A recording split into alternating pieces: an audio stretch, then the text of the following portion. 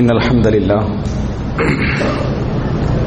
نحمده ونستعينه ونستغفره ونعوذ بالله من شرور أنفسنا ومن سيئات أعمالنا من يهده الله فلا مضل له ومن يضلل فلا هادي له وأشهد أن لا إله إلا الله وحده لا شريك له وأشهد أن محمدا عبده ورسوله أما بعد அன்புள்ள சகோதரர்களே,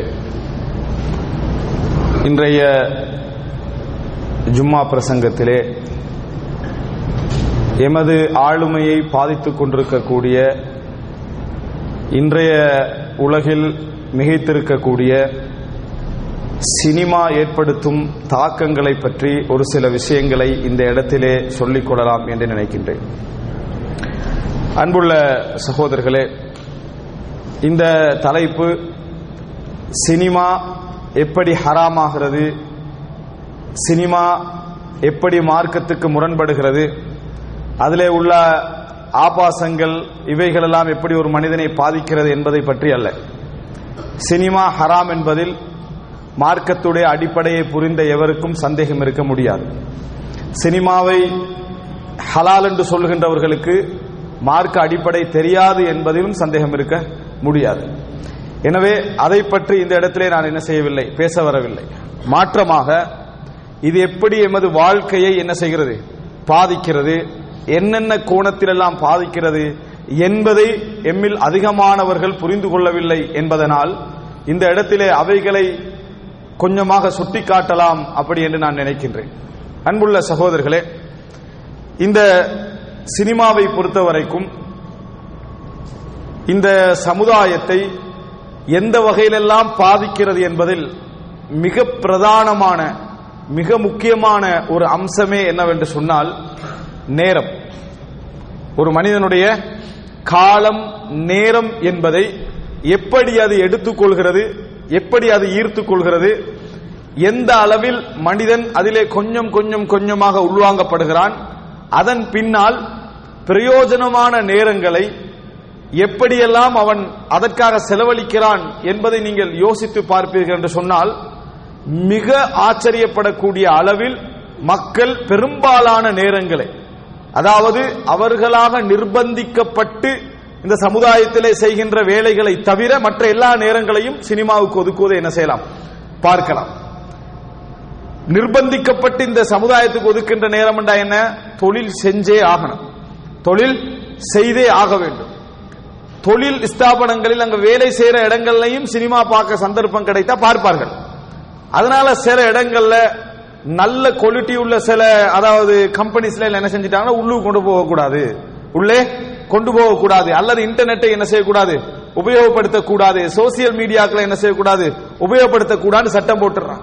அப்படின்னா என்ன, அவ்வளோ கிரேடான இடத்திலையும் இந்த மாதிரியான வேலை என்ன செய்வார்கள், பார்ப்பார்கள் என்பதை அவர்கள் புரிந்ததனால் அந்த இடங்கள் எல்லாம் என்ன செய்யறாங்க, அந்த சட்டங்கள் எல்லாம் போட்டு வைத்திருக்கிறார்கள். இந்த மாதிரி நிர்பந்திக்கப்படுகின்ற நேரங்களில் தவிர மற்றவர்கள் இயல்பாகவே எங்கே போய்விடுகிறார்கள் அப்படி என்று பார்த்தீங்கன்னு சொன்னால் சினிமாவுக்கு போய்விடுவதை பார்க்கிறோம்.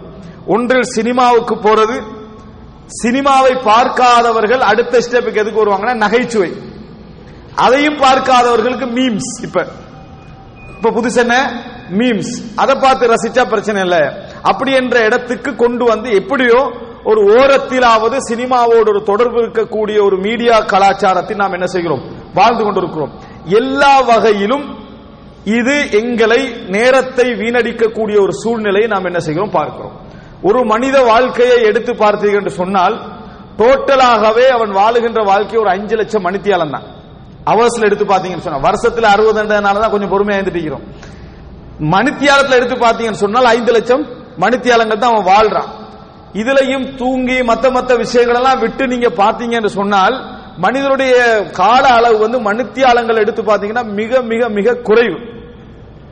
நாட்கள் எல்லாம் எடுத்து பாத்தீங்க என்று சொன்னால் மனிதன் வந்து நினைத்து பார்க்க முடியாத அளவுல ஆயிரக்கணக்கில் தான் அந்த வருடம் என்ன செய்து அவனுடைய நாட்கள் கணக்கெடுக்கப்படுகிறது.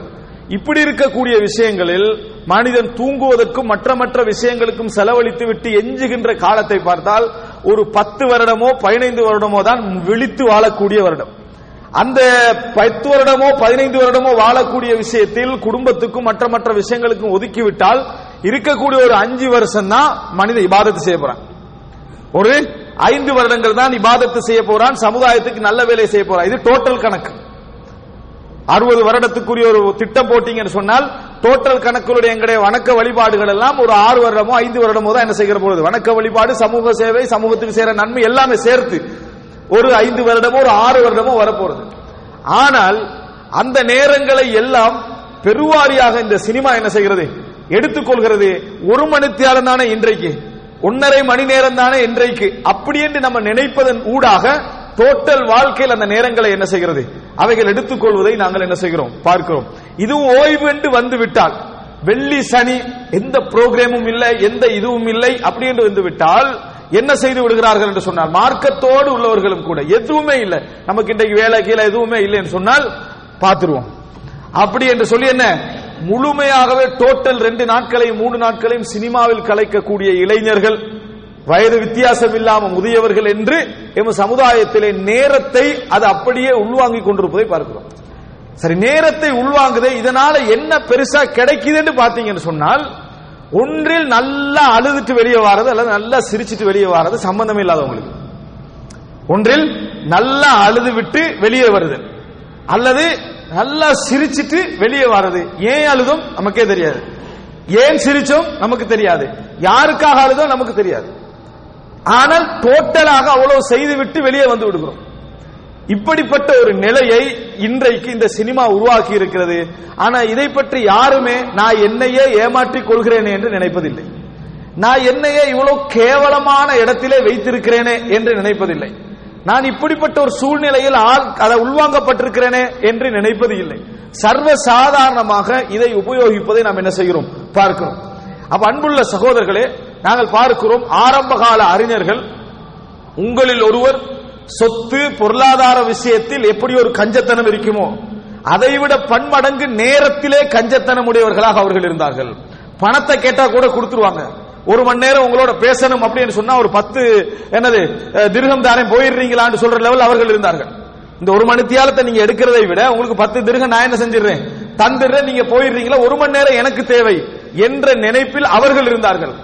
இன்றைக்கு இவர்கள் எப்படி இருக்கிறார்கள் என்று சொன்னால், கோடான கோடி கொடுத்து அந்த நேரத்தை என்ன செய்கிறார்கள், வீணடித்துக் கொண்டிருக்கக்கூடிய நிலையில் இருக்கிறார்கள் என்பதை யாரும் உணர்வதில்லை. இதற்கு ஒரு மிக பிரதானமான காரணம் என்ன அப்படின்னு நீங்க கேட்டீங்கன்னு சொன்னால், இதுதான் மிக முக்கியம். இது 2வது அம்சம், துனுவுல் ஹிம்மா, கேவலமான இலட்சியங்கள். அதாவது தன்னை பற்றிய உயர்ந்த எந்த மரியாதையும் இல்லை, தன்னை பற்றி உயர்ந்த எந்த மரியாதையும் இல்லை. அன்புள்ள சகோதரர்களே, இந்த தன்னை பற்றிய உயர்ந்த எந்த மரியாதையும் யாரிடத்தில் இல்லையோ அவர் இந்த மாதிரி வேலை இல்லை, இதைவிட கேவலமான வேலை செய்யக்கூட அவர் என்ன செய்ய மாட்டாரு, கணக்கில் எடுக்க மாட்டார். ஏன், அவர் என்ன நினைக்கிறாருன்னா, நான் ஒரு என்ன உழைக்கக்கூடிய ஒரு மெஷின், குடும்பத்துக்கு இவ்வளவுதான் நம்மளோட வேலை, இந்த வேலையை முடிச்சுன்னா நம்மளுக்கு வேற என்ன வேலை இருக்குது, வேற வேலை இல்லை. இதுதான் உயர்ந்த லட்சியம். அவருடைய ஆக உயர்ந்த லட்சியம் எது, குடும்பத்துக்கு சம்பாதித்து கொடுத்து விட்டு தேவைகளை பூர்த்தி செய்வது. இதுதான் அவர்கள் வைத்திருக்கக்கூடிய ஆக பெரிய லட்சியம். அதுக்கு அடுத்தது, எவனெல்லாம் இந்த லட்சியத்துக்கு மேல இருக்கிறானோ அவனெல்லாம் விமர்சிச்சு தெரியுது. வேற என்ன செய்யறாங்க, அரசியல்வாதிகளை, தலைவர்களை, அப்படி பெரிய பெரியவங்களை விமர்சிக்கிறேன், இவருக்கு இவ்வளவுதான் லெவல், இதுக்கு அடுத்த எல்லை என்ன செய்ய முடியாது, தாண்ட முடியாது. துனுவுல் ஹிம்மா. உலுவுல் ஹிம்மாண்டா என்ன தெரியுமா, ஒரு மனிதன் இந்த லெவல்ல எல்லாம் நான் இருக்க கூடாது, எனக்கு பெரிய ஒரு லெவல் தேவை, அதுக்கு பேர் வச்சுக்க பெருமை. அதுக்கு என்ன பேர் வச்சுக்கிறது, பெருமை அப்படின்னு பேர் வச்சுக்கிறது. அன்புள்ள சகோதரர்களை, ஒரு மனிதன் தான் மிகப்பெரிய உயர்ந்த இடத்துல இருக்க, இந்த மாதிரி விஷயத்துல நான் ஈடுபடக்கூடாது, எனக்கென்று நிறைய வேலைகள் உண்டு, எனக்கென்று நிறைய லட்சியங்கள் உண்டு, பொறுப்புகள் உண்டு என்று ஒரு மனிதன் தன்னை ஈடுபடுத்திக் கொள்வதில் தான் உலுவுல் ஹிம்மா இருக்கிறது. முஆவியா ரலியல்லாஹு அன்ஹு அவர்களை பற்றி, அவர்கள் எப்படிப்பட்டவராக அவர் வருவார், எப்படிப்பட்டவர் இருக்கும் என்று ஆசிரியர்கிட்ட கேட்கப்படுகிறது. அவர் தாய் கேட்கிறார். கேட்ட நேரத்தில் சொல்றாங்க, அவரோட சமுதாயத்துக்கு தலைவராக வருவாரு, யசூது கௌமஹு, அவருடைய சமுதாயத்துக்கு தலைவராக வரும். இப்படி நமது பிள்ளையை பத்தி சொல்லப்படுதுன்னு வைங்க, உங்களோட பிள்ளை எப்படி வருவாரு, ஊருக்கு தலைவராக வருவாருன்னா நம்ம மிச்சம் சந்தோஷப்பட்டுருவோம். ஏன், ஊருக்கு தலைவராக, ஸ்கூலுக்கு தலைவராக வருவானே டவுட்ல இருந்து ஊருக்கே தலைவராக வரானா போதும். ஏன்னா நம்ம எப்பயும் கேவலமான அந்த கீழ்நிலை சிந்தனையில தான் லட்சியத்தை ஆக பெரிய லட்சியமா வச்சிருக்கோம். கீழ்நிலை சிந்தனை தான் எங்களோட உயர்ந்த லட்சியம். எது உயர்ந்த லட்சியம், +2 பாஸ் ஆயிரும் தான் நம்மளோட உயர்ந்த, ஆக உயர்ந்த உலக வாழ்க்கையில் உள்ள ஆக உயர்ந்த லட்சியம் எது, +2 பாஸ், அதாவது காலேஜ் முடிச்சிடணும், ரைட், முடிஞ்சாச்சு. வாழ்க்கையில் அவர் என்ன உயர்ந்த இடத்துக்கு வந்துட்டார். என்ன இவருடைய லெவல். முஆவியாரோட தாய் என்ன சொல்றாங்கன்னா, ஹாப முஆவியா வ ஹஸிர் இல்லம் யசுத் இல்லா கௌமஹு. வணங்கிட்டா அவரது, அதாவது அவருடைய லம் யசுத் இல்லா கௌமஹு, அவருடைய சமுதாயத்தை மட்டும்தான் அவர் தலைவராக வருவார், சமுதாயத்துக்கு மட்டும்தான் தலைவராக வருவார் என்றா முஆவியாட வாழ்க்கை நஷ்டமடைந்து விட்டது அப்படின்னு சொன்னார். யாரு? தாய். சமுதாயத்துக்கு மட்டும்தான் தலைவராக வாரா, அவருடைய ஊருக்கு மட்டும்தான் அவர் தலைவராக வாராருன்னா அவரோட வாழ்க்கையை என்ன செஞ்சாச்சு, நாசமா போயிட்டு அர்த்தம் அப்படின்றாங்க. அப்புறம் தாயோட லட்சியம் என்ன? ஊருக்கு தலைவராக வாரதெல்லாம் ஒரு சின்ன லட்சியம், உலகத்துக்கே அவர் என்ன செய்யணும், தலைவராக வரணும், அதான் பெரிய லட்சியம். அப்படிப்பட்ட ஒரு தாய் தந்தையால தான் பிள்ளைகளுக்கு என்ன செய்ய முடியும், ஒரு பெரிய லட்சியத்தை வளர்க்க முடியும். சொல்ல போனா லட்சியங்கள் பெரிய லெவல்ல கொடுக்கிறதாக இவங்க என்ன நினைச்சிருக்கிறாங்கன்னா டாக்டர் ஆகிறது, அதான் ஆக பெரிய லட்சியம். அதான் வைத்துக் கொண்டிருக்கிறார்களே தவிர, அதாவது இன்கம்மை வைத்து ஒரு லட்சியத்தை வைத்துக் கொண்டிருக்கிறார்களே தவிர, எப்படிப்பட்ட விஷயங்களை எங்களுடைய உள்ளத்துல நம்ம வைத்திருக்கிறோம் என்பதற்கு நாங்களே எங்களுக்கு ஆதாரம். எங்களை பற்றி நம்ம என்ன நினைக்கிறோம் என்றது, நம்ம என்ன பெருசா செய்ய போறோம், நிறைய பற்றி கேட்டு பாருங்க, நம்ம என்ன செஞ்சிட போறோம், இப்பதான் 50 முடிஞ்சது, இப்படின்னு 20 முடிஞ்சதுன்னு சொல்லிக்கிறான். 20 முடிஞ்சது எப்ப என்றான், அதுல இருந்து 50 முடிஞ்சது வரைக்கும் நான் என்ன செஞ்சிட போறேன், நான் என்ன செய்திட போறேன் என்று சொல்லிக் கொண்டிருக்கிறார்களே தவிர, அல்லாஹ் ரசூல் ஸல்லல்லாஹு அலைஹி வஸல்லம் சொன்னார்களே, அதாவது அல்லாஹ் தஆலா சொல்லுவான், அன இந்த வன்னி அப்தி, என் அடியான் என்னை பற்றி என்ன நினைக்கிறானோ அப்படித்தான் அவனோட என்ன செய்வேன், நடந்து கொள்வேன். உனக்கு எனக்கு இறைவன் இவ்வளவுதான் தருவான் நினைச்சா அதுக்கு ஏத்த மாதிரியே சூழல் அல்லாஹ் என்ன செய்வான், உனக்கு தருவான். எனவே அன்புள்ள சகோதரர்களே, இந்த துனுவுல் ஹிம்மா, உயர்ந்த லட்சியத்தில் ஏற்படக்கூடிய இந்த குறைபாடுதான் நம்ம எல்லாம் இந்த மாதிரி வேலைகளில் ஈடுபடுவதற்கான மிக முக்கியமான காரணம். அன்புள்ள சகோதரர்களே, நேரங்களை சர்வசாதாரணமாக வீணா, நமக்கு ஓய்வு கிடைச்சிட்டாலேயே நமக்கு வேற ஒண்ணுமே இல்லை அப்படி என்ற இடத்திற்கு வருவதுதான் மிக முக்கியமான. இத ரசூலுல்லாஹ் இன்னொரு செய்தியில சொன்னாங்க, நிஅமதானி மக்பூனுன் ஃபீஹிமா கஸீரும் மினன் நாஸ், அதிகமான மனிதர்கள் அதுல நஷ்டவாளியாக குறை செய்தவர்களாகவே இருக்கிறார்கள். ரெண்டு நியாமத்துகள், ஒன்று என்ன, ஆரோக்கியம், இன்னொன்று ஓய்வு நேரம். ஓய்வு நேரம் கிடைத்தா சிலருக்கு தூங்குறதை தவிர வேறு வேலை நம்ம வேற என்னதான் நம்ம செய்ய அப்படின்னு நினைத்து கொண்டு முடிந்த அளவுக்கு வாட்ஸ்அப் என்ன செய்யறது, பாக்குற வேற மெசேஜ் ஏதாவது வராதாண்டு, சரியா, எதுவுமே இல்லை என்று சொன்னால் பழைய கேலரியை பார்த்துட்டு இருக்கிறது, அதுவும் இல்லை என்று சொன்னா தூங்கிறது. இதுதான் ஆக உயர்ந்த லட்சியமாக நினைத்துக் கொண்டிருக்கிறார்கள். எனவே சினிமா இயல்பாக வந்து நுழைவதற்கு இதை வர ஒரு வேறு வழி, அதாவது தேவையில்லை. அந்த அளவில் நமது லட்சியங்கள் இருந்து கொண்டிருக்கின்றன. எனவே அன்புள்ள சகோதரர்களே, நாங்கள் தான் பழகிவிட்டோம், அதிலிருந்து தவிர்க்க நம்ம முயற்சி எடுக்க வேண்டும். நமது குழந்தைகளையும் அதே வழியில் நம்ம வளர்த்தமனைப்பட்டிருக்கும். இது போன்ற லட்சியங்கள், இது போன்ற சூழல்களில் நாம் வளர்த்து கொண்டிருந்தால், சினிமா போன்ற கலாச்சாரங்களில் வளர்த்து கொண்டிருந்தால், அது அவர்களது உயர்ந்த லட்சியத்தை முதலா பாதிக்க. ஹராம் கூடாது என்பது மார்க்கம் சொல்லக்கூடிய விஷயம். இன்னும் நீங்க யோசிச்சீங்கன்னு சொன்னால், உங்கள் உலகத்தில் நேரத்தை எடுக்கிறது உங்களது உயர்தரமற்ற லட்சியத்தை அதை என்ன செய்கிறது, காட்டுகிறது என்பதை நாங்கள் புரிந்து கொள்ள வேண்டும். அன்புள்ள சகோதரர்களே, மூன்றாவது ஒரு விஷயம், சினிமாவை பொறுத்தவரைக்கும் மிகப்பெரிய மூலதனம் இந்த சமுதாயத்தில், சினிமா வைக்கக்கூடிய மிகப்பெரிய மூலதனம் என்ன தெரியுமா, ரசனை. அவர்களுடைய இன்வெஸ்ட்மெண்ட் என்ன, உங்களது ரசனை தான். நமக்கு விளங்காத ஒரு விஷயம் என்ன தெரியுமா, ரசனை என்றால் என்ன என்றது நமக்கு விளங்காத விஷயம் என்ன, ரசனை என்றால் என்ன என்று நம்ம விளங்காத விஷயம். உலகத்திலே அன்புள்ள சகோதரர்களை புரிந்து கொள்ளுங்கள், மனிதன் நிஜமாக சந்தோஷப்படுவதை விட ரசனையில் சந்தோஷப்படுவதுதான் அதிகம். இது உளவியல். விரும்பியோ விரும்பாமலோ நீங்க யோசிச்சு பாத்தீங்கன்னு சொன்னால், நீங்க விரும்பிய ஒரு லட்சியம் மிக்க ஒரு நாடு, நம்ம அமெரிக்காவுக்கு போகணும் என்று ஒருவர் அமெரிக்கா போயிட்டு வராரு, வந்தவரை நீங்க வீட்டுல போட்டு கதவை பூட்டி வச்சிருக்கீங்க, போனத்தை பத்தி யார்கிட்டையும் ஒரு செய்தியும் சொல்லக்கூடாது அப்படின்னு அவருக்கு ஒரு சட்டம் போட்டுறீங்க. நீங்க நினைக்கிறீங்களா அவர் அமெரிக்காவுக்கு எங்கேயோ போயிட்டு வந்த சந்தோஷத்தை அவர் அனுபவிப்பாரு? அனுபவிக்க மாட்டார், அவரால் அனுபவிக்க முடியாது. அதை 4 பேர்த்த சொன்னால்தான் அவர் போனதுக்குரிய அந்த சந்தோஷமே என்ன செய்யும், அவருக்கு கிடைக்கும். 4 பேருக்கு காட்டினால்தான் போனதுக்குரிய சந்தோஷமே கிடைக்கும். அப்படி காட்டுற நேரத்தில் கூட பக்கத்தில் உள்ளவர் இப்படி பேசாம உட்கார்ந்து இருந்தாருவீங்களே, நான் இப்படி ஒரு லாஸ் ஏஞ்சலுக்கு போனேன் அப்படின்னு சொல்ற நேரத்தில் அப்படி அதுக்கு போறவங்க கேட்டுட்டு இருந்தாருவீங்களே, அவருக்கு பக்கத்துல உட்கார மாட்டான். ஏன், கொஞ்சமாவது ரசிக்கிறானா, நான் என்ன சொல்றேன்றத கொஞ்சமாவது ரசிக்கிறானா. மனிதனுடைய மிக உச்சகட்ட விருப்பம் தெரியுமா, ரசனை. அதனாலதான் அரபுல ஒரு காயிதா சொல்வார்கள், கத்ரத்துல் மிசாஸ் துஃப்கிதுல் இஹ்சாஸ். அதிகமான தொடர்பு உணர்வை இழக்க செய்யும். அதிகமான தொடர்பு உணர்வை இழக்க செய்யும். பார்க்க முன்னால ஆகோ ஓகோன்னு நினைப்போம், பழகின பின்னால இவ்வளவுதானான்னு நினைப்போம். இதுதான் இயல்பு. இது அவருடைய பிரச்சனை அல்ல, ரசனையுடைய பிரச்சனை. எதனுடைய பிரச்சனை? ரசனையுடைய பிரச்சனை. ஒரு எழுத்தாளரை, ஒரு ஆய்வாளரை, ஒரு பேச்சாளரை, ஒரு பெரியவரை பார்க்காமலே இருந்துட்டு போறது என்னது? மிக ரசனையை வளர்க்கும். பார்த்து பழகிவிட்டோம் என்று சொன்னால் இவ்வளவுதான இடத்துக்கு என்ன செஞ்சிடும், வந்துடும். அதை அழகாக சொல்வார்கள். இது போன்றுதான் இந்த ரசனை என்ற பகுதி இருக்கிறதே, இந்த ரசனை என்ற பகுதி எப்பொழுதும் என்ன செய்யும்? மனிதனை உயிர்ப்பித்துக் கொண்டே இருக்கும். மனிதன் நிஜத்தில் வாழ்வதை விட ரசனையில் வாழ்வதுதான் அதிகம். அதனாலதான் எவனும் செய்யற தொழில நிம்மதியா இல்லை. ஏன்? அடுத்த தொழில ரசனையோட இருந்துட்டிப்பான். அதுக்கு மட்டும் நம்ம இருந்திருக்க, இதுல ஃபெயில் ஆகாம இருந்திருக்க, அங்க போயிருக்க, இந்த காலேஜ் முடிச்சிருக்க, நம்ம எங்கேயோ போயிருப்போம், இன்னொரு ரசனையில தான் இருந்துட்டு இருப்பானே தவிர அல்லாஹ் உன்னை கொடுத்தானே அதுல இருக்கவே மாட்டான். உனக்கு அல்லாஹ் என்ன தந்திருக்கிறான் நினைக்க மாட்டான். இதை அல்லாஹ் தந்திருந்தால் நான் எப்படி இருந்திருப்பேன் தெரியுமான்றத நிறைய பேர் வாழ்ந்துட்டு இருக்கிறாங்க.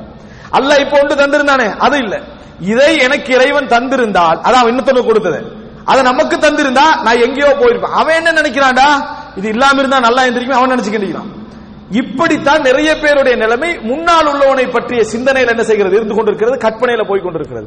இந்த ரசனை தான் சினிமாவுடைய மிகப்பெரிய மூலதனம். அதாவது உலகத்துல உங்களுக்கு எதெல்லாம் செய்ய முடியாதோ, எதெல்லாம் செய்ய நினைக்கிறீங்களோ அதையெல்லாம் செஞ்சு காட்டிடுவான். எதெல்லாம் உங்களுக்கு செய்ய முடியாதோ, எதெல்லாம் செய்ய நினைக்கிறீங்களோ அதையெல்லாம் உங்களுக்கு என்ன செஞ்சிருவான்? செய்து காட்டிடுவான். நீங்களும் சந்தோஷமா என்ன செஞ்சிருவீங்க? செஞ்சிட்டான் அப்படின்னு சந்தோஷமா வெளியே வந்துருவீங்களே தவிர வேறு எதனையும் சினிமாவால் என்ன செய்ய முடியாது? உங்களுக்கு தர முடியாது. அப்படி இல்லாத எந்த சினிமா வெற்றி பெற முடியாது. அப்படி இல்லாத எந்த சினிமாவும் ரியலாக ஏதாவது ஒன்றை செஞ்சு காட்டினானுவீங்களே, அந்த சினிமா அடுத்த செகண்டோட என்ன செஞ்சிருவாங்க? இழுத்து மூடிடுவாங்க. எதையாவது ஒன்று நீங்கள் ரசிக்கின்ற அமைப்பில் உங்கள் வாழ்க்கையில ஒத்தனை கொல்லணும், அது போல ஒன்று அந்த சினிமால காட்டினான்னா அவனை கொலை செய்யப்படுறான்னா சந்தோஷமா வெளியே வருவீங்க. உங்க வாழ்க்கையில ஒருவனை வந்து என்ன செய்யணும்? பழி வாங்கணும், பழி வாங்க இயலாது, அது மாதிரி ஒன்று சினிமா காட்டி செல்வீங்களே, சந்தோஷமா பார்த்துட்டு என்னது சரியான செய்திதான் அப்படி என்று சொல்லி வெளியே வருவோம். இதைத்தான் மூலதனமாக வைத்துக் கொண்டு எங்களது வாழ்க்கையெல்லாம் என்ன செய்து அந்த ரசனை இன்வெஸ்ட் பண்ணிக்கொண்டு போய்கொண்டிருக்கிறது. அன்புள்ள சகோதரர்களே, ஒரு சிறந்த தலைவர் உருவாக வேண்டும் என்றால் அளவான ரசனையால் மட்டும்தான் உருவாக முடியும். அதிகமான ரசனையாலோ அதிகமான அனுதாபத்தாலோ ஒரு தலைவரை உருவாக்க முடியாது, கவர முடியும். நல்ல முறையில் புரிந்து கொள்ளுங்கள். அளவுக்கு அதிகமான அனுதாபம், அளவுக்கு அதிகமான ரசனை சிறந்த தலைவரை உருவாக்காது, கவர்ச்சி உருவாக்கும். எதை உருவாக்கும்? கவர்ச்சி உருவாக்கும். கவர்ச்சிയുടെ பேரில் அவரை தலைவராக்கினீங்கன்னா நீங்க நாசமா போயிருவீங்க. அவ்வளவுதான். இன்றைக்கு பொதுவாக நம்ம அரசியல் தலைவர்கள் பார்க்க ரசனையில உருவாக்கப்பட்டவர்கள் தான், உண்மையான தலைவர்கள் அல்ல. எதுல உருவாக்கப்பட்டவர்கள்? எங்களது ரசனையை இன்வெஸ்ட் பண்ணி உருவாக்கப்பட்ட தலைவர்கள். அதனால நம்ம வாழ்க்கை என்ன செய்யுதுன்னா அப்படியே எங்கேயோ என்ன செய்யுது போய்கொண்டிருக்கிற ரசனையை இன்வெஸ்ட் பண்றது. அதிகமான அனுதாபம், அதிகமான ரசனை. அதிகமான அனுதாபம்னா என்ன? நீங்க வண்டியில போய்கிட்டு இருக்கிறீங்க, ரோட்ல ஒரு பிச்சை எடுக்கிறவர் காண்றீங்க, மனசெல்லாம் கவலைப்படுது, பிச்சை வாழ்க்கை எப்படி இருந்திருக்கும் ஒரு சைட்ல உட்கார்ந்து அரை மணி நேரத்துக்கு யோசிக்கிறீங்க. ஆரம்பத்துல தாய் பெற்றெடுத்திருப்பா இவனை, யாரு? அந்த பிச்சைக்காரனை. அதுக்கு புரியும் எப்படி இதாயிருப்பான், அது நடந்திருக்கு, இது இப்படி நீங்க அரை மணி நேரம் உலகத்துல காண்ற எல்லா கவலைகளுக்கும் நீங்க ஒரு ரசனையை கூட அதை யோசிச்சு அனுதாபப்பட்டுக்கண்டே இருந்தீங்கன்னா நீங்க தலைவராகவே முடியாது. நீங்க இதனூடாக என்ன நினைக்கிறீங்கன்னு சொன்னால், அல்லாஹ் காட்டாத ஒரு கருணை என்ன செய்ய போறீங்க? காட்ட போறீங்க. இறைவன் காட்டாத ஒரு கருணை காட்ட போறீங்க. அந்த இடத்துல இயல்பாகவே நாங்கள் நடந்து கொள்ள வேண்டிய முறை என்ன அப்படின்னு நீங்க பாத்தீங்கன்னு சொன்னால், இயல்பாகவே நடந்து கொள்ள வேண்டிய முறை என்னன்னு பாத்தீங்கன்னா, இறைவன் எங்களுக்கு என்ன கடமை வச்சுக்கிறான்? வம்மஸாயில ஃபலா தன்ஹர், கேட்பவரை விரட்டாது. பணம் இருக்குது, தேவை இருக்குது, கொடுத்தோம் போயிட்டே இருக்கணும். அதை விட்டு விட்டு அந்த ரசனையோட ஃபீலிங்லையோட தொடர்பு இருந்தீங்கன்னு சொன்னா நீங்க சினிமா பார்ப்பீங்க, அதை ரசிப்பீங்க, அந்த கிளிப்புகளை பார்ப்பீங்க, அந்த கவலையை காற்றத்தை உள்வாங்குவீங்க. காலம் உள்ள அதுல என்ன செய்யும்? போய்கொண்டிருக்கும். இது நிச்சயமாக உங்களை ஒரு சிறந்த தலைவராக என்ன செய்ய முடியாது? உருவாக்க முடியாது. எது கடமையோ எது தேவையோ அதை மட்டும் செய்துவிட்டு உள்ளத்தை அதோட என்ன செஞ்சிடணும்? நிறுத்தி கொண்டு போய்விட வேண்டுமே தவிர அனுதாபம், அளவுக்கு மீறிய அனுதாபம் என்ன செய்யும்? ஒரு மனிதனை என்ன செய்யும்? பாதிக்கும் என்பதை பார்க்கிறோம். அன்புள்ள சகோதரர்களே, அளவுக்கு மீறிய ரசனையும் மனிதனுடைய வாழ்க்கையை என்ன செய்யும்? பாதிக்கும். அதிகமாக ரசிக்கக்கூடிய தன்மைதான் பாடல். இந்த பாடல், நடனங்கள், நாடகங்கள், சினிமாக்கள், உணர்வுபூர்வமான இந்த உரைகள், இது போன்றவைகள் எல்லாம் நீங்க உள்வாங்கி வளர்ந்தீங்கன்னு வைங்களேன், நல்ல தலைவரை உருவாக்க முடியாது. இதெல்லாம் ஒரு காலத்துல பாத்தீங்கன்னா அரபு உலகத்துல இந்த விஷயங்கள், இந்த பாடல்கள், ஆடல்கள், நாட்டியங்கள், நாடகங்கள் எல்லாம் பெண்களோடு சம்பந்தப்பட்டது. ஒரு காலத்துல பாத்தீங்கன்னு சொன்னால் பெண்களோடு சம்பந்தப்பட்டது.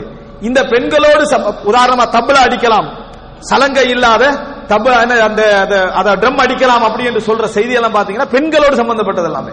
எல்லாம் ஒரு காலத்தை பெண்களோடு அடிக்கலாமான்ற அனுமதி எடுத்துக்கொண்டு செய்ய பார்க்கிறது யாரு? ஆண்கள். அப்ப எல்லாம் என்ன காட்டுதுன்னு சொன்னா தலைமைத்துவ பண்பே கிடையாது. ஒரு சிறந்த ஒருவரை உருவாக்க முடியாது. பிள்ளையிடத்தில் அல்லாஹ் தஆலா என்ன சொல்றார் ரசூலுல்லாஹ்வை பார்த்து, வமா அல்லம்னாஹு ஷிஅர வமா யம்பகி லஹு, கவிதையை அவருக்கு கற்றுக் கொடுக்கவும் இல்லை, அவருக்கு தகுதியும் இல்லை. அவருக்கு கவிதை படிப்பது அவருக்கு தகுதியும் இல்லை என்றான். அல்லாஹ் இன்னொரு சொல்ற நேரத்தில் என்ன, கவிஞர்கள் வீணர்களையே பின்பற்றுவார்கள். கவிதை இஸ்லாம் கொச்சை செய்யல, ஆனா கவிதையுடைய இயல்பு என்ன தெரியுமா? அலம் தர அன்னஹும் ஃபீ குல்லி வாதின் யஹீமூன், எல்லா பள்ளத்தாக்களையும் ஏறி இறங்குறத பார்க்கலன்னு இருக்கிறான்ல. அப்படியே சும்மா கற்பனை பண்ணிக்கிட்டு போவதே தவிர அவனால யாரையும் என்ன செய்ய முடியாது. எந்த பெரிய தலைவர்களும் எந்த பெரிய உண்மையான ஆட்சியாளர்களும் கவிஞர்களாக இருந்ததில்லை. அது இந்த நூற்றாண்டுல மட்டும்தான் பாப்பீங்க. எதன் காரணமா பாப்பீங்க? ரசனை உருவாக்கிய தலைவர்கள், ஆளுமை உருவாக்கிய தலைவர்கள் அல்ல, ரசனை உருவாக்கிய தலைவர்கள். அன்புள்ள சகோதரர்களே, நல்ல முறையில் புரிந்து கொள்ள வேண்டும். உங்கள் பிள்ளைகள் ஒரு சிறந்த ஆளுமை மிக்க மனிதனாக வரணுமா, சில திறமைகள் அவன்கிட்ட இருக்கவே கூடாது. நல்லா பாடுறானாண்டா நல்லா ஊக்குவிச்சு பாடகராவான்னு சொல்லிடக்கூடாது. அது அப்படி சைட்ல வச்சிடணும். எப்ப பாடணும்?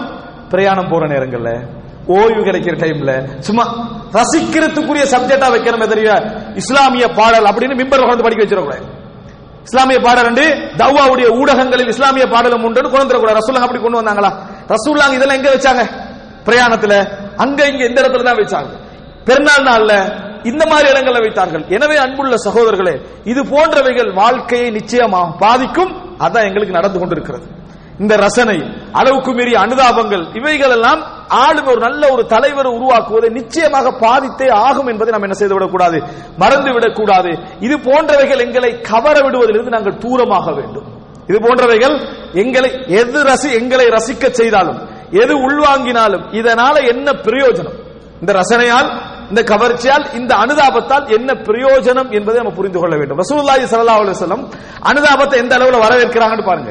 ரசூல் ஸல்லல்லாஹு அலைஹி வஸல்லம் வீட்டுக்கு வராங்க. வீட்டுல ஒரு அழகான ஒரு விரிப்பு உட்கார்றதுக்கு ஒரு அழகான விரிப்பு போடப்பட்டு, ரசூல் ஸல்லல்லாஹு அலைஹி வஸல்லம் கானலா யருதுல் ஹதியா, எந்த அன்பளிப்பு வந்தாலும் என்ன செய்ய மாட்டாங்க, மறுக்க மாட்டாங்க ரசூல் ஸல்லல்லாஹு அலைஹி வஸல்லம். அப்படிப்பட்ட ஒரு பணிவான ஒரு தலைவர். அப்ப ரசூல் ஸல்லல்லாஹு அலைஹி வஸல்லம் மஹாதிஹி ஆயிஷா, ஆயிஷாவை என்ன கேக்குறாங்க.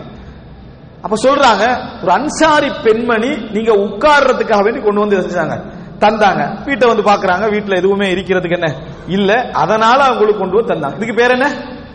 அனுதாபம். இதுக்கு பேர் ஹதியா இல்ல, இதுக்கு பேர் என்ன? அனுதாபம். அனுதாபம் என்பது ஒரு மனிதனுடைய இயலாமையின் காரணமாக அவர் மீது ஏற்படக்கூடிய கருணை. ஹதியான்றது அதல்ல. ஒருவரது இயலாமையின் காரணமாக அவர் மீது ஏற்படக்கூடிய கருணை, வெறும் கருணை அல்ல, அவருடைய இயலாமையின் காரணமாக வரக்கூடிய கருணை. அதனாலதான் குர்ஆன்ல அல்லாஹ் தஆலா, அதாவது விபச்சாரம் செய்து அதற்காக வேண்டி தண்டிக்கப்படக்கூடியவர்களை பார்த்து வலா தஅஹுதுகும் பிஹிமா ரஃபா என்றான். ரஹ்மா என்று சொல்லல, அவர்கள் மீது உங்களுக்கு கருணை ஏற்படக்கூடாது என்று சொன்னாம ரஃபத் என்றான். ரஃபத் என்று சொல்றது அனுதாபம், அதாவது கவலை கலந்த கருணை, இது ஏற்படக்கூடாது என்றான். அப்ப ரசூல் ஸல்லல்லாஹு அலைஹி வஸல்லம் அவர்கள் கேட்ட அவங்க சொல்றாங்க, ஆயிஷா இப்படி அன்சாரி பெண்மணி தந்துட்டு போனாங்க. ரசூல் ஸல்லல்லாஹு அலைஹி வஸல்லம் ருத்திஹியா ஆயிஷா, இதை திருப்பி கொடுங்க ரசூல் ஸல்லல்லாஹு அலைஹி வஸல்லம், இதை திருப்பி கொடுங்கள். இப்ப ஆயிஷா சொல்றாங்க, அழகாக இருக்குது அல்லாஹ்வின் தூதரே, இதை போய் திருப்பி கொடுக்க சொல்றீங்களே அப்படின்றதுக்கு அழகாக இருக்கிறது அல்லாஹ்வின் தூதரே அப்படின்றாங்க. அப்ப ரசூல் ஸல்லல்லாஹு அலைஹி வஸல்லம் ருத்தி திருப்பி கொடுத்து விடுங்கள் ஆயிஷாவே என்று அழுத்தமா என்ன செய்றாங்க ரசூல் ஸல்லல்லாஹு அலைஹி வஸல்லம் அவர்கள் சொன்னார்கள். சொல்லிவிட்டு சொன்னார்கள், வல்லாஹி அல்லாஹ்வின் மீது ஆணையாக, லவ் ஷா அல்லாஹு லஅஜ்ரா ஜிபால உஹதின் ذهبا في பைதி, அல்லாஹ் நாடி இருந்தால் உஹது மலையை என் வீட்டுக்குள் தங்கமாக கொண்டு வந்து சேர்த்திருப்பார். இந்த அல்லாஹ் நாடி இருந்தால் உஹது மலை என் வீட்டுக்குள் தங்கமாக கொண்டு வந்து சேர்த்திருப்பான் அல்லாஹு தஆலா. அல்லாஹு தஆலா என்னை இப்படி வைத்திருக்கிறான் என்று சொன்னால் எனக்குரிய நிலைமையில் அல்லாஹ் என்ன செய்திருக்கிறான், எனக்குரிய தரத்தை அல்லாஹ் தந்து வைத்திருக்கிறான். யாரும் அனுதாபம் காட்ட தேவையில்லை என்பதை ரசூலுல்லாஹ் என்ன செய்றாங்க, அதை சொல்ல வருகிறார். ஆனா அனுதாபம் காட்டினாலே நமக்கு சந்தோஷம். யாரா நமக்கு அனுதாபம் காட்டிட்டா உலகத்துக்கு லாபம் தானே, உடனே அனுதாபம் காட்டிட்டான்னா சந்தோஷம். இது ஒரு தலைமைத்துவ பண்பே கிடையாது. ரசூல் ஸல்லல்லாஹு அலைஹி வஸல்லம் சொல்லிவிட்டு அல்லாஹ்விடத்திலே துஆ கேட்டார்கள், அல்லாஹும்ம ஜஅல் தஆம ஆலி முஹம்மதின் கூதா, முஹம்மதுடைய குடும்பத்துடைய உணவுகளாக ரொட்டி துண்டுகளை ஆக்கி வைப்பாயாக யா அல்லாஹ். நம்ம சொல்லலாம், முகமதுடைய குடும்பத்தின் உணவுகளாக ரொட்டி துண்டுகளை ஆக்கி வைப்பாயா, பூத்தன் சொல்ற ரொட்டி இது போன்றவைகள், இதை எனக்கு தருவாயாக என்று ரசூலுல்லாஹி ஸல்லல்லாஹு அலைஹி வஸல்லம் துஆ கேட்டார்கள். அன்புள்ள சகோதரர்களே, இதான் மிக முக்கியமான இடம். நமக்கு கிடைச்சதெல்லாம் ஹலாலா இருந்தா நமக்கு நல்லது நம்ம நினைச்சிடக் கூடாது. அனுதாபம், ரசனை, இவைகள் எங்கள் ஆளுமைகளை பாதிக்கும் என்கின்ற உணர்வு நமக்கு என்ன செய்ய வேண்டும், இருக்க வேண்டும். எதை ரசிக்கிறதுக்கு கொண்டு வந்து முன்னால வச்சால் உடனே ரசிச்சிடக்கூடாது. எது அனுதாபப்படுற மாதிரி இருந்தாலும் எது அனுதாபப்படக்கூடாது. மார்க்கம் என்ன சொல்லுதுன்னு மார்க்கத்தை முன்னால வைங்க. மார்க்கத்தை முன்னால வைத்து அனுதாபப்படலாமா, பட வேண்டியது எவ்வளவு அந்த அளவுல. உள்ளம் கவருதே, உள்ளம் ஈர்க்குதே என்பதற்காக வேண்டி நம்ம பின்னால போனோம் என்று சொன்னால் அது எமது ஆளுமையை பாதிக்கும், நம்ம தலைவராக உருவாகவும் முடியாது. சமுதாயம் அப்படித்தான் என்ன செய்யும், இருக்கும். எனவே அன்புள்ள சகோதரர்களே, நேரத்தை பாதிக்கிறது இந்த சினிமா என்பது. இரண்டாவது, எங்களது உயர்வற்ற லட்சியங்களை அதை என்ன செய்கிறது, காட்டுகிறது. மூன்றாவது, எங்களது ரசனையை மூலதனமாக்குகிறது. நான்காவது, எமது அனுதாபத்தை என்ன செய்கிறது, அது பயன்படுத்துகிறது. இந்த உணர்வுகள் சரியான முறையில் நிர்வகிக்கப்பட வேண்டும். இது நிச்சயமாக ஒரு சிறந்த தலைவராக உங்கள் குழந்தை உருவாக்க நீங்க நினைத்தால் இந்த ஆடல், பாடல், சினிமா, கூத்துக்கள் எல்லாம் அவனது ரசனை வட்டத்துக்குள்ளே வரக்கூடாது. என் பிள்ளைக்கு பாட்டை போட்டா ரசிக்கிறான் இல்ல என்றா கவலைப்பட வேணாம், ரசனை இல்லாதவனா வருவான், தலைவரா வரப்போறான்னு நினைங்க. இதுல எல்லாம் அவனுக்கு ரசனை இல்லை என்று சொன்னார். இன்னைக்கு நீங்க நினைச்சு பாருங்க, உலகத்துல சர்வதேச தலைவர்கள் எல்லாம் அந்த சினிமாவுக்கு பின்கால உட்கார்ந்துகிட்டு இருந்தாங்கன்னா நிலைமை என்ன உலகம். இன்னைக்கு ஒரு 2 hour புதிய படம் ஒன்று ரிலீஸ் ஆகுது, போய் அவன் ஹோல்ல உட்கார்ந்துட்டு இருந்தான்னா இந்த உலக தலைமைத்துவ நிலைமை. இது போன்றவைகள் அவனுக்கு ரசிக்க கூடாது. இது போன்ற, ஆனா அவன் என்ன செய்யறான், கெட்ட தலைவர்களா இருந்தா மக்களுக்கு இதை கொடுத்துட்டா அவன் எங்களே பார்க்க மாட்டான். மக்களுக்கு கொண்டு போய் சேர்த்துட்டோம்டா நீ சினிமா ஹோல் எல்லாம் கொண்டு அவன் எதை கவனிக்க மாட்டான், நம்மளே பார்க்கவே மாட்டான். அவன் ஒரு கற்பனை உலகத்துல அனுப்பி போட்டு நம்ம ஆட்சி என்ன செய்யலாம், செய்து கொண்டிருக்கலாம் என்றதை அவன் தெரிஞ்சு வச்சுக்கிறான். எனவே அன்புள்ள சகோதரர்களே, நம்ம இயல்புலே கவனமாக இருக்க வேண்டும். இவைகளெல்லாம் இஸ்லாம் ஹராம் என்ற சினிமாவை நாம் மோதி உள்வாங்க போனதால் ஏற்பட்ட மோசமான விளைவுகள். அல்லாஹ் தடுத்த இடத்திலே நம்ம நிறுத்தி கொண்டோம் என்று சொன்னால் நிச்சயமாக எங்களுக்கு உலக ரீதியாக கூட நிறைய நன்மைகள் என்ன செய்யும், கிடைத்திருக்கும். அல்லாஹ் ரப்புல் ஆலமீன் சிறந்த முறையில் மார்க்கத்தின் நோக்கங்களை புரிந்து அதை நடைமுறைப்படுத்திய மக்களாக எம் அனைவரையும் ஆக்கி அருள் புரிவானாக.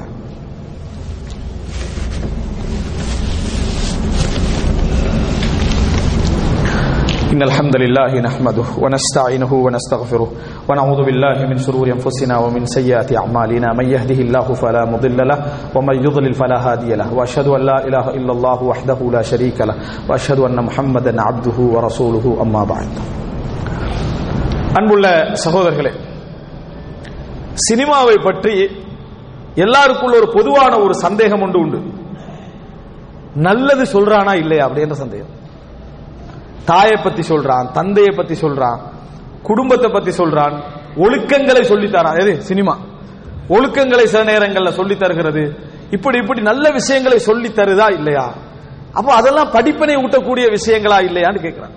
இதுவும் உள்ளத்தை பற்றிய இயல்புகளை புரியாத, உபதேசம் என்றால் என்ன என்று தெரியாததனால் வரக்கூடிய சிந்தனை.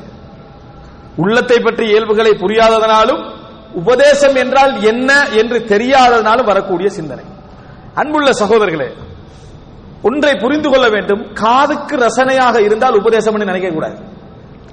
காதுக்கு ரசனையாக இருந்தால் உபதேசம் நினைக்க கூடாது.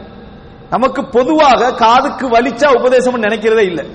காதுல போட்ட உடனே அது வலிச்சுன்னு வைங்களேன், நம்ம குறை சொல்றேன்னு தான் நம்ம நினைப்போம். நல்லா ரசிச்சோம்னா உபதேசிக்கிற மாதிரி என்ன செய்யறோம், நம்ம நினைக்கிறோம். அன்புள்ள சகோதரர்களே, உபதேசம் என்றால் என்ன தெரியுமா? நான் இப்ப உங்களுக்கு ஒரு உபதேசத்தை ஆரம்பிக்கிறேன், முடிக்கிற நேரத்தில் அந்த உபதேசம் கடைசி நிமிஷம் வரைக்கும், முதலாவது சொன்னது கடைசி வரைக்கும் ஒரு உள்ளத்துல என்ன செய்யணும், நிக்கணும்.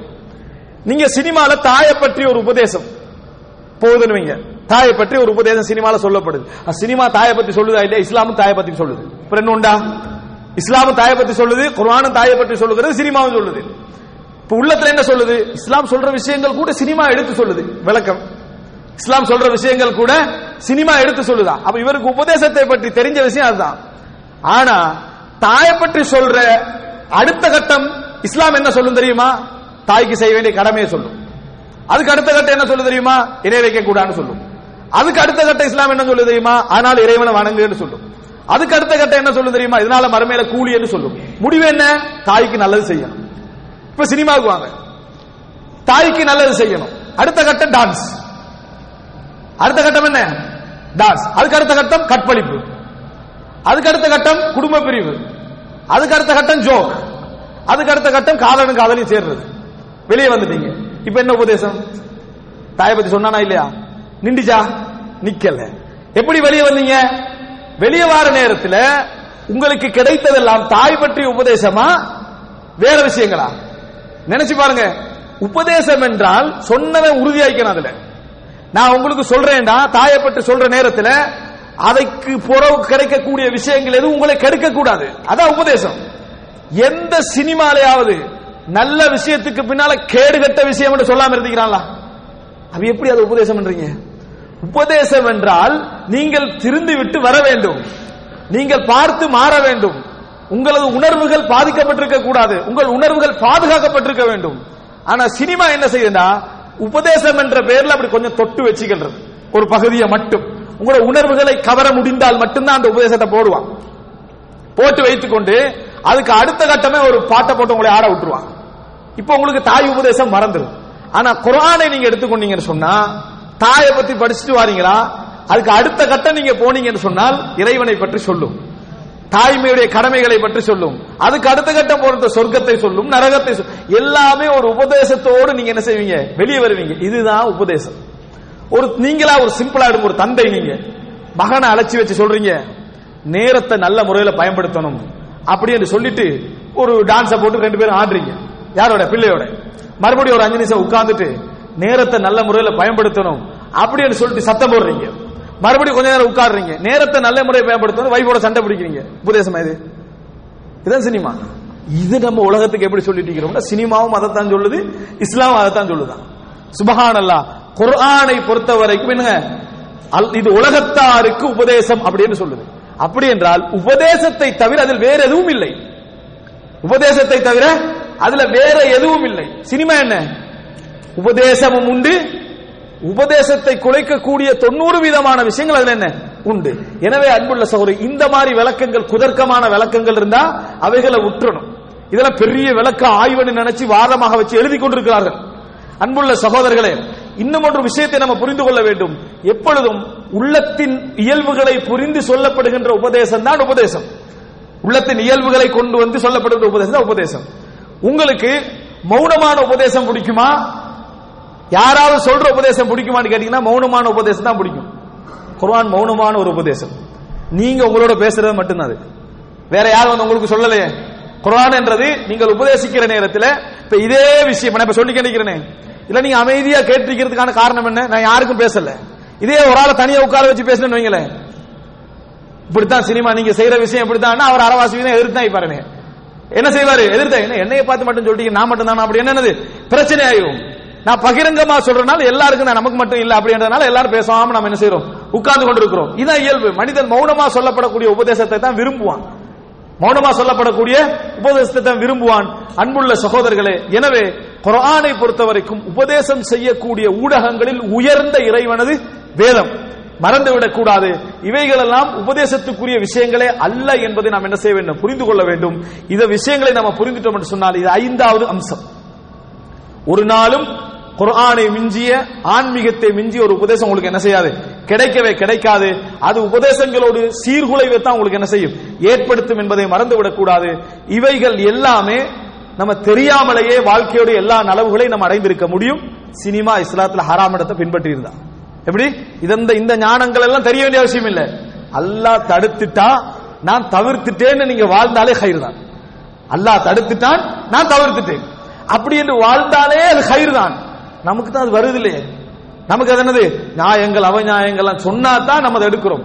உண்மையிலே அல்லாஹ் எனக்கு தடுத்து விட்டான், அதனால் நான் தவிர்த்து விட்டேன் என்று வாழ்ந்தீர்கள் என்று சொன்னால், இந்த உலகத்தில் ஒரு உயர்தரமான ஞானி சொல்லக்கூடிய நியாயங்களை விட உச்சகட்ட நியாயங்களை அல்லாஹ்வுடைய தடைகளும் கட்டளைகளும் கொண்டிருக்கின்றன என்பதில் எந்த விதமான சந்தேகமும் இல்லை. அல்லாஹ் ரப்புல் ஆலமீன் இந்த மார்க்கத்தில் எங்களுக்கு ஒரு சிறந்த விளக்கத்தை தந்து அதிலே உறுதியாக வாழக்கூடிய மக்களாக எம் அனைவரையும் ஆக்கியல் புரிவானாக. ஹதா மா இந்தி வல் இல்மு இந்தல்லாஹ் வ அகூலு கௌலி ஹதா வ அஸ்தக்ஃபிருல்லாஹ் லி வ லக்கும்.